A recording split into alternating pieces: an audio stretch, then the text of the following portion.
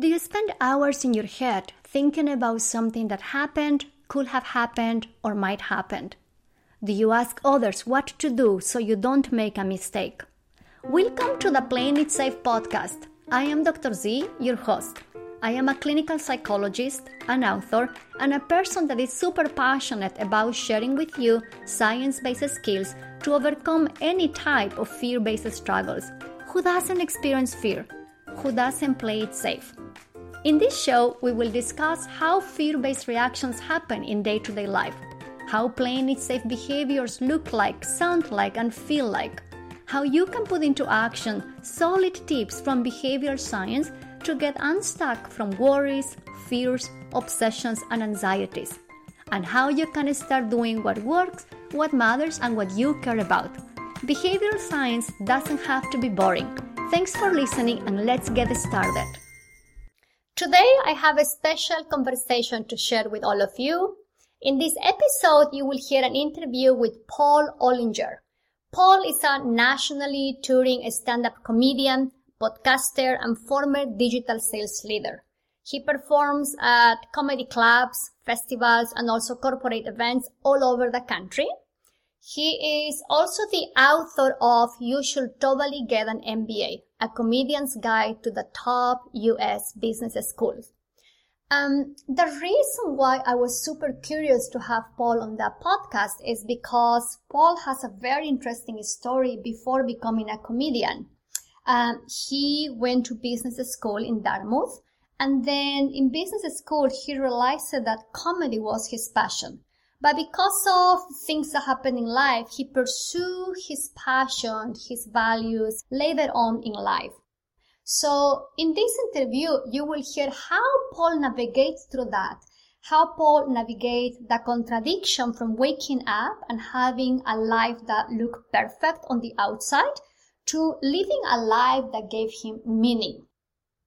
I was really touched by this conversation, and to hear firsthand how Paul handled those fears of failure, fears of rejection, those fears about not being good enough, and how he made this decision to make a pivot on his career and in his life. Close to the end of the interview, you will hear Paul sharing key questions he asks himself to make a shift on his career. So if you are stuck, waking up every day and living a life that doesn't give you meaning, doesn't give you purpose, and you play it safe by going along with this life, I really hope that this episode helps you to get unstuck and to consider some questions you can start asking yourself to live a life that you want to live. Let me know what you think of this interview. I welcome any reactions or comments you have. You can go to the website www.playingitsafe.zone and send me an email. And if you have a request for any other topic related to playing it safe moves, discounting what is important to us, overthinking, avoiding situations, avoiding people, please let me know, because I will be happy to create some content for you. Okay, without further ado, I leave you with a conversation with Paul. Paul, thank you so much for making the time to chat with me today. Thank you for having me.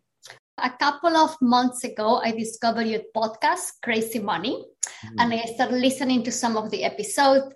And then when I learned more about your history, it totally caught my attention because I learned that you made a huge shift in your career from working on high-tech companies like Facebook, Yahoo, to becoming a comedian.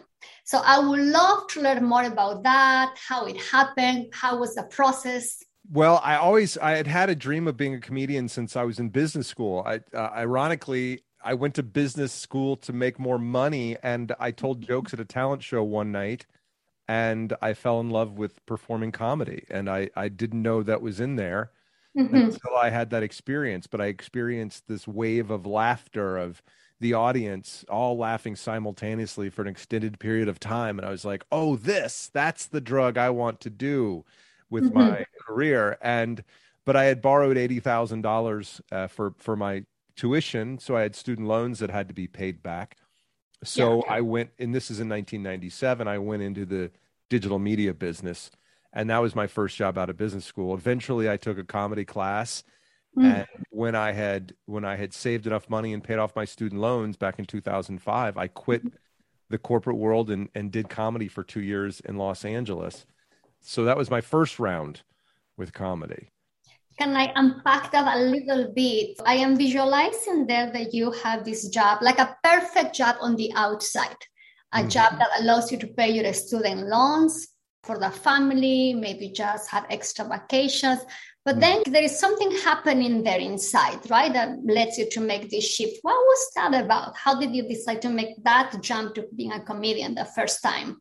Every day I woke up, I thought about comedy. And I had this thing, and I was single at the time. So this is 2005 when I left. I was dating my wife, but not Mhm. yet married. And so, but every day I woke up, I thought about comedy. And comedy is what I thought about when I went to bed at night. And so I had this thing inside of me that was eating at me that said, give me a try, figure out Mhm. what's here, decide, find out what would happen if you gave this your full attention. And so I forewent many career opportunities that would have continued me going up the corporate ladder, and then eventually left the digital world at that point to Mhm. to go try to be a comedian in Los Angeles. And so it wasn't that I didn't like where I worked. I really enjoyed working at Yahoo, and had a great group of colleagues, and lots of opportunity was there for me if I wanted it, but it wasn't as strong an appeal as trying to chase this comedy dream. If I can ask a little bit more about this, I hear that you like what you were doing, but there is a difference liking what we do and finding meaning, joy in what we do and finding our purpose. Well, I think sometimes your work can be your purpose because your work is providing for higher level goals, like taking care of your family and paying for school and paying your mortgage and things like that. I had no dependents at the time, and I had met my obligation of paying off the debts that I owed. Mm-hmm. So it wasn't so much of a luxury that I was going to go chase my dream. It was something I felt like I had to do. Mm-hmm. And it wasn't that I hated my job. It wasn't what I felt incredibly passionate about. And so that was an easy conversation, or an easy decision to make. And in Mm-hmm. fact, after 2 years of doing comedy in Los Angeles the first time, I got engaged, and I thought, well, I want to have a family. I Mm-hmm. want to be able to provide for them. And I knew what my opportunity cost was in the digital world, or what I could be making in the digital world. And I went back to work when I got an offer to work at a small company called Facebook. I had no idea what, it was going to turn into, Mm-hmm. but I went back because I liked the people who ran the sales team. I had worked with them at Yahoo, and I thought, well, this company it seems to be on its way, but certainly didn't have any concept that it was going to get as big as it got. But it looks like to make that shift, you asked yourself again, what's important for me? And at the time, it was to provide a family and raise a family. So that was more like what I will call a values-based move, right? You figure out what's important, you make a decision. When I was looking at your bio, there is this paragraph that says, but after 4 years in his Facebook office, staring at a poster that asks, what would you do if you weren't afraid? Yeah, yeah. Yeah. What's the story behind that? If we can go back to that moment. Well, that might be a little overly sensationalized in the bio, but in fact, it's quite true that there were posters all over Facebook that said things like "break the rules" and "done is better than perfect," and what would you do if you weren't afraid? And I would pass that poster by, and a voice inside of me would say, "If you weren't afraid, you would be doing comedy right now. If you weren't afraid, you wouldn't be working here." And so I was a little bit afraid, but I also realized that once I was a couple of years into Facebook, or even, gosh, just a year into Facebook, I realized that this company was going to be far bigger than I had imagined, and that the stock that I'd received was going to be a once in a lifetime opportunity to put a certain amount of money in the bank that was not going to come around again. if I left to go do comedy. So I figured, well, let's put in the time. Let's get fully vested on this stock and then see what happens after that.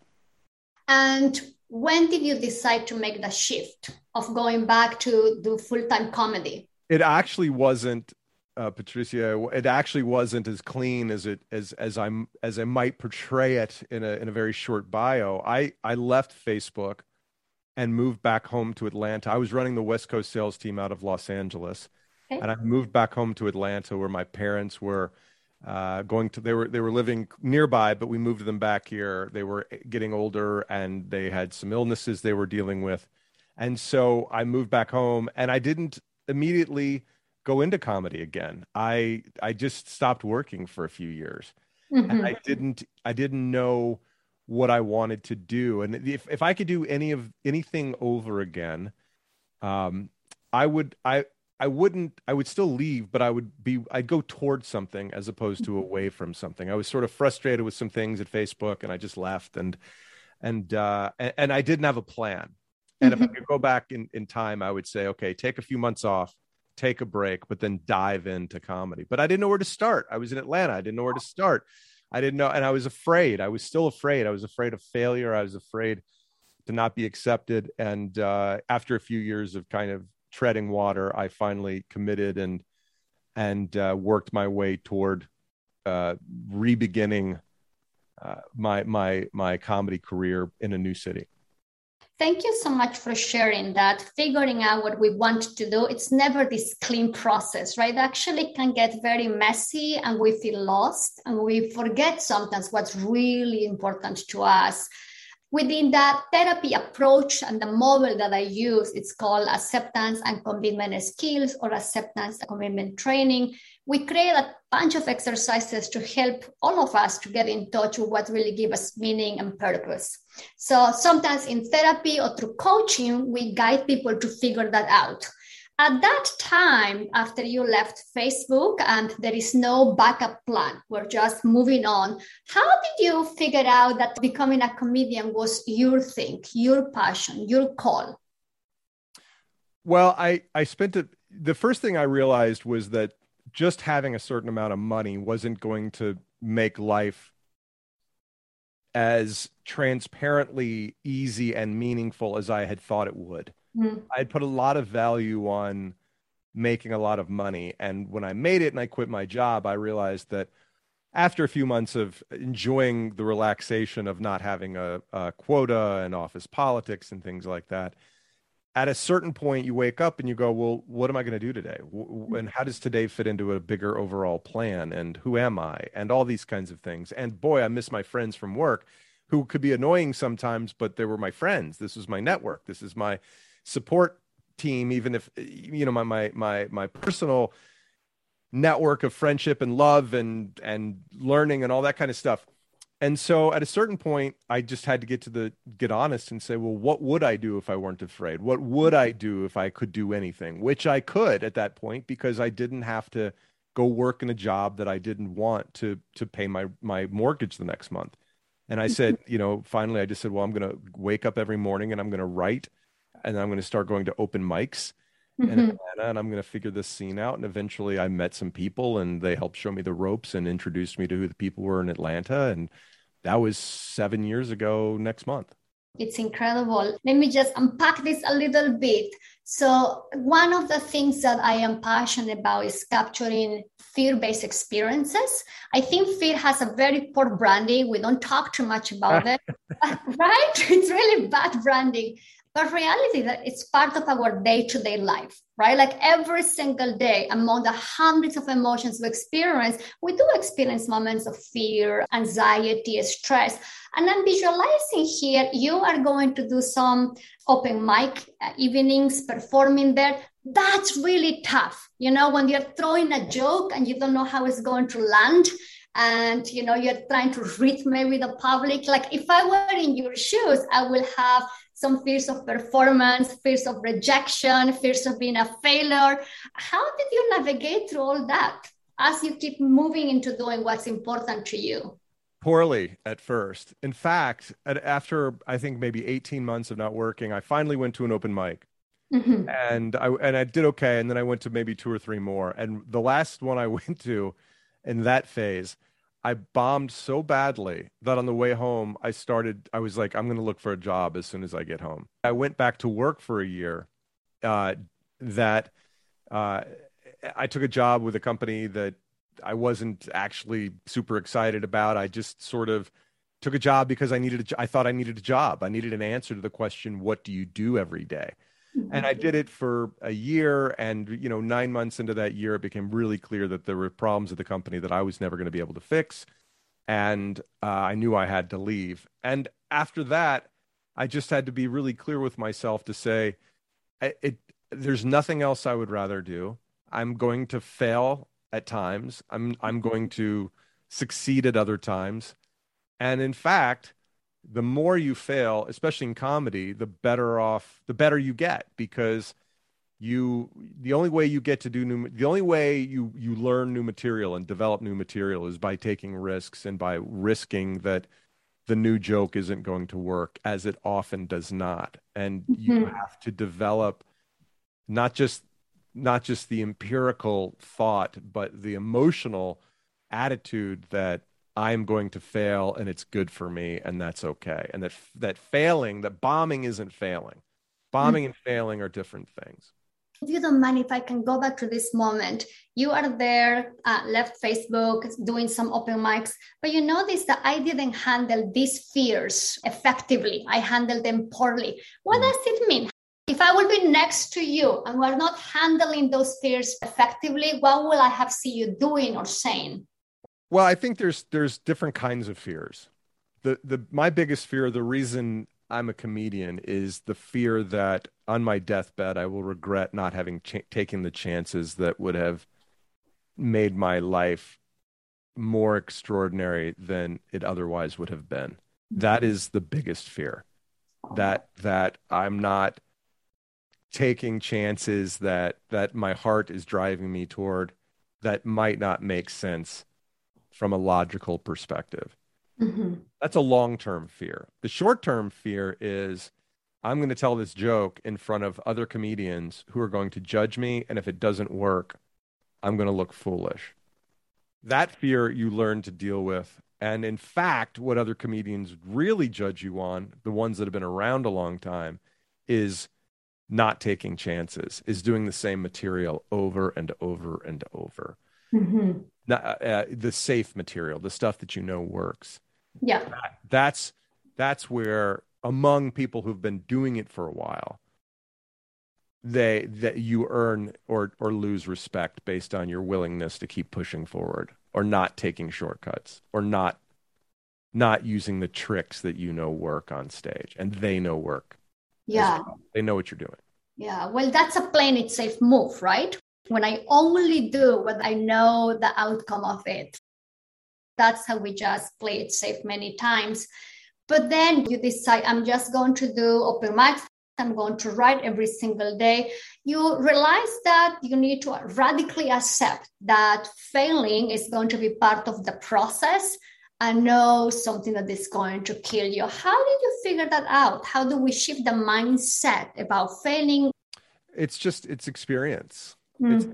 It takes years of understanding, and it also takes years of building confidence and building your reputation to where, you know, people know I'm good enough Mm-hmm. on my local scene. They've seen me hundreds and hundreds of times Mm-hmm. because I've shown up.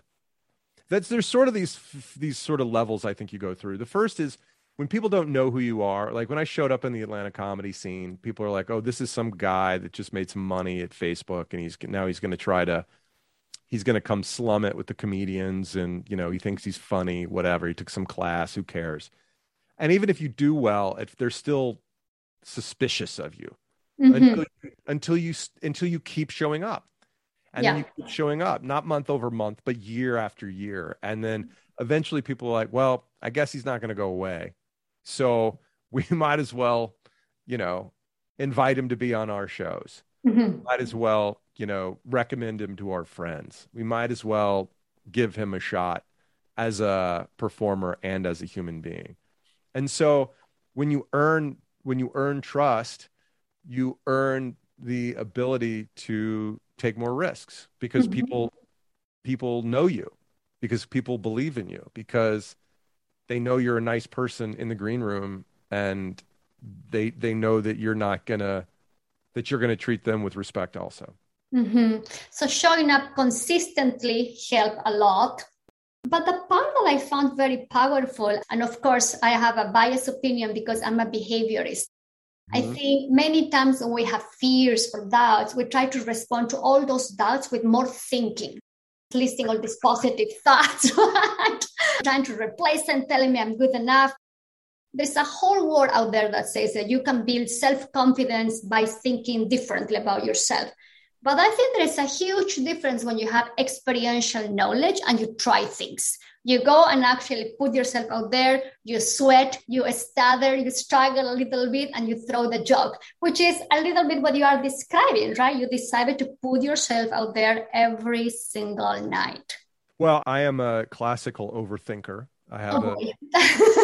very busy brain. I have, I've got a lot of voices telling me that I'm not good enough, that I'm not working hard enough, and that the world isn't giving me the opportunities I deserve, and that blah blah blah blah blah blah blah. And it all comes down to just go do it. Go do the work. Go Mhm. say the joke. The stakes are so low. They're so low. And the price for not trying is way higher than the price of actually trying. So Mhm. shut up and go try and fail. And if you fail, people don't respond like the audience doesn't really care so much whether or not your joke lands as much as they care how you handle it. They care about are you confident? Are Mhm. you okay whether or not, we laugh? Do you know you're funny? Do you know do you know what you're trying to get across? Because if you do, you can just sit there and look at them and go, you guys don't have any idea how funny this is. You're just, you're not paying like what and they might not laugh, but they're not going to lose respect for you.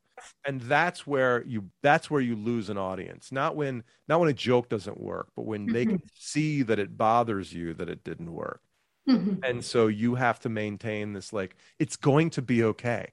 Like what difference does it make?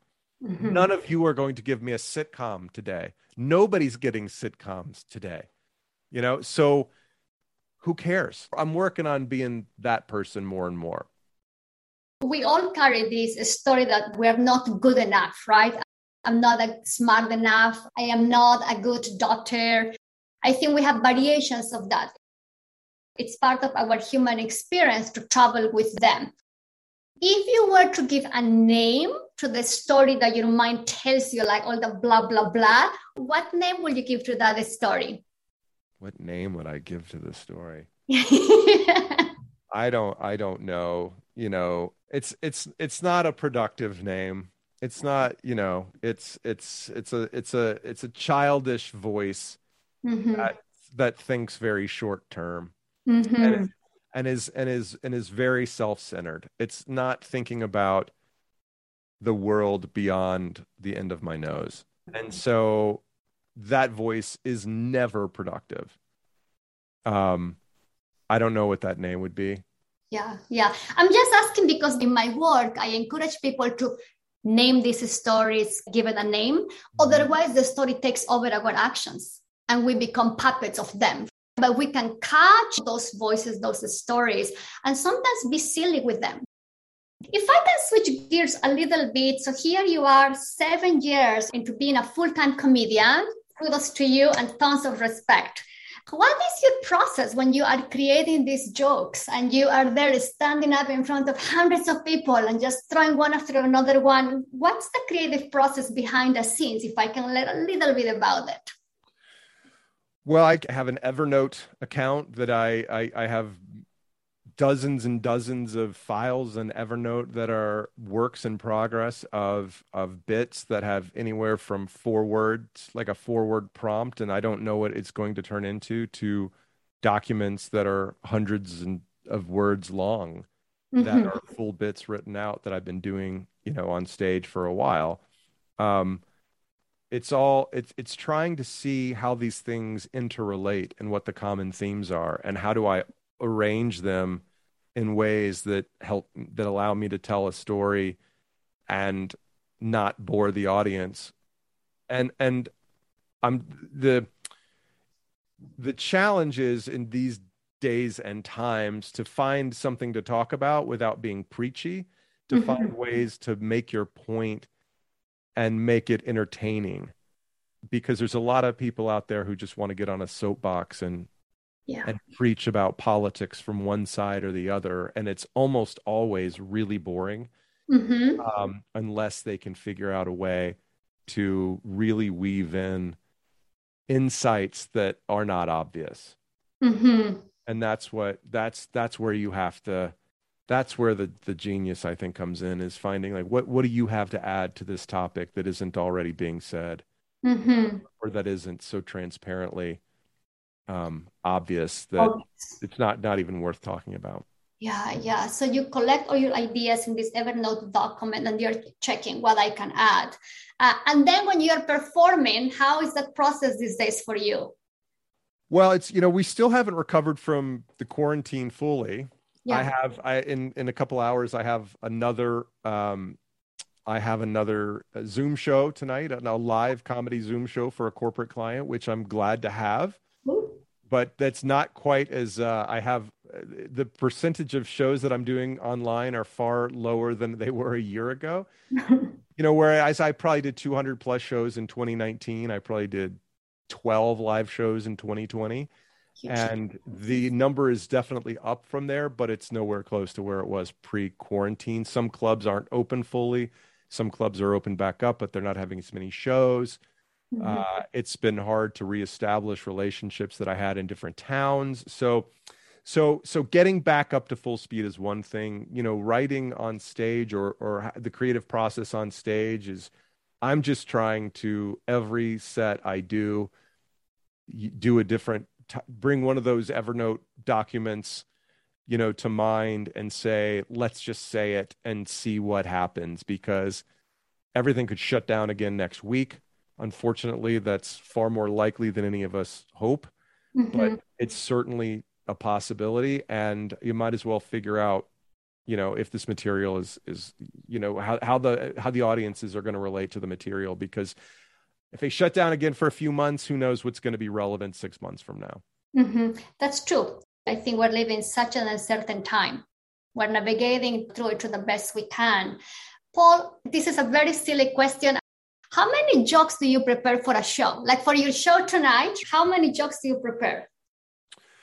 Well, it's sort of, I don't really think about a joke number. It's a certain number of minutes. So tonight I'll probably do 15 minutes, and that will give me time to do, I'll do some crowd work. I'll make fun of the people on the call. I'll talk about their industry. And I serve as the role of host in this show because I'm the one who produced it. And I've been working with the company to bring in the other comedians, so I'll host it. And so I'll try to make everybody feel welcome, tell some jokes about them, tell some jokes about my corporate past. And then I'll think about like, okay, what 3 bits am I going to do? And each bit could last anywhere from 2 to 5 minutes. Got it. I find that fascinating on the sense that it seems that you have to make decisions on the spot, right? You're performing, you are introducing stuff, and then you're making the decision, okay, what are the 3 bits I say? Did I get that right? Is that how it goes?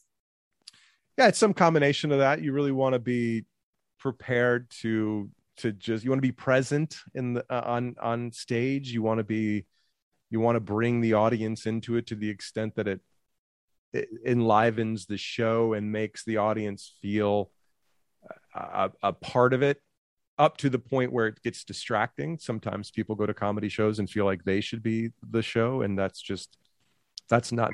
very distracting to the rest of the audience.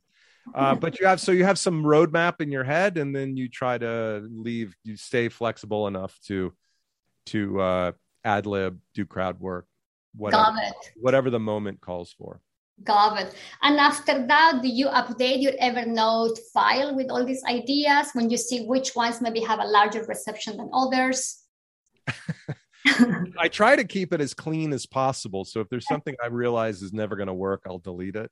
But there's, what I find is that things I wrote 5 years ago, I'll go back into files and think like I'm still talking and thinking about the same stuff. So obviously that's something that's stuck in my head that I need to continue to work on and continue to try out to, as we say, work it out on stage.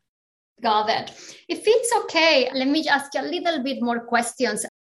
In preparation for this interview, people had some comments about making a career change because there is a lot of fears. And again, that's another way in which we play it safe. We discount what's really important to us. And there is a contradiction between the life we're living and the life that we want to live.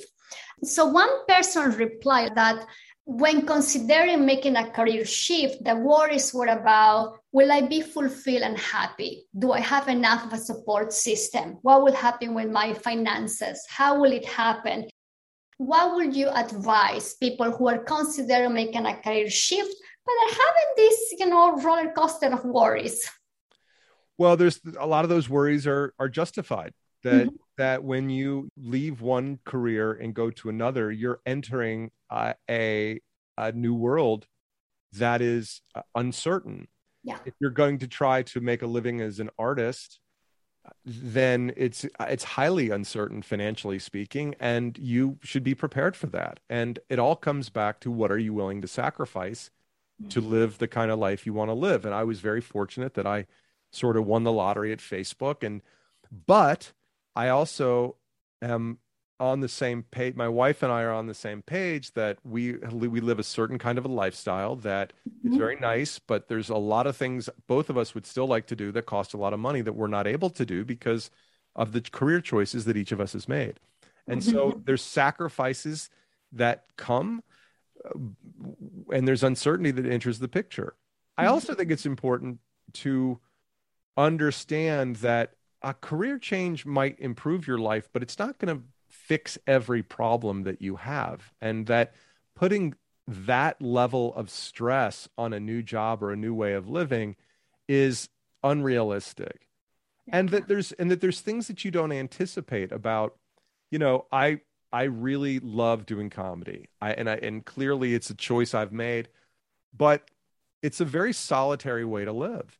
I don't have the same kind of colleagues and the same kind of work support system that I had when I worked in corporate America. I don't have the same kind of social life. I don't see friends that I really love and miss who I used to work with or who I was in the same industry. And so you forego here's the thing that I always tell people. The only thing you're guaranteed of when you make a switch into living a different kind of life is the answer to the question, what would happen if I gave it my all? That's all you get. Maybe you'll succeed, maybe you'll be wildly successful, but that's not guaranteed. And it happens for only a very small percentage of people. So you really need to say the answer to that question is as important as anything that I can think of. And when you get the answer to that question, by definition, you don't get the answer to another question, which is, what would happen if I gave this other thing my all, this old corporate career? You don't get both. Yeah. And so you have to come to terms with that and say, and do everything you can to think through what is your day-to-day life going to look like when you're in this, if you go to become a small batch ice cream maker. What is your day-to-day life going to look like? What are your stresses going to be? Who will you spend time with? How will you define success? Write it all down, because you will find yourself wondering, why the hell did I do this? I had a perfectly good job, safe, great benefits, predictable way to make a living. You should also write down why you're leaving, because you'll forget the things that were painful that caused you to leave. And you'll only be focused on the new pain in your new situation. Even though that's what you wanted, you just have to remember, no matter what you do, there will be stress. Yeah. Even if it's the right kind of stress. Yeah, I love that response. I think doing the things that are very important to us, they don't come anxiety-free or stress-free.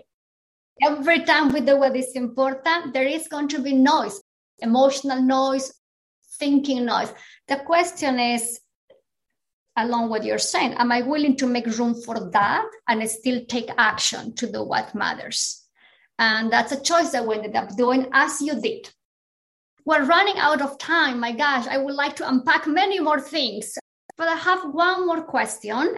If you were to have a cup of tea or coffee with any person you want today, who will that be and why? I should have an answer to this. Who would I have a cup of tea with? Should I say Donald Trump? Okay, I'm trying to be non-judgmental right now. Clearly, I'm having a hard time. Wouldn't that be interesting, though? I mean, wouldn't it be interesting to have a cup of tea with Donald Trump, just to be able to see him up close? And I've been up close with Donald Trump before, but not in 15 years, a long time ago.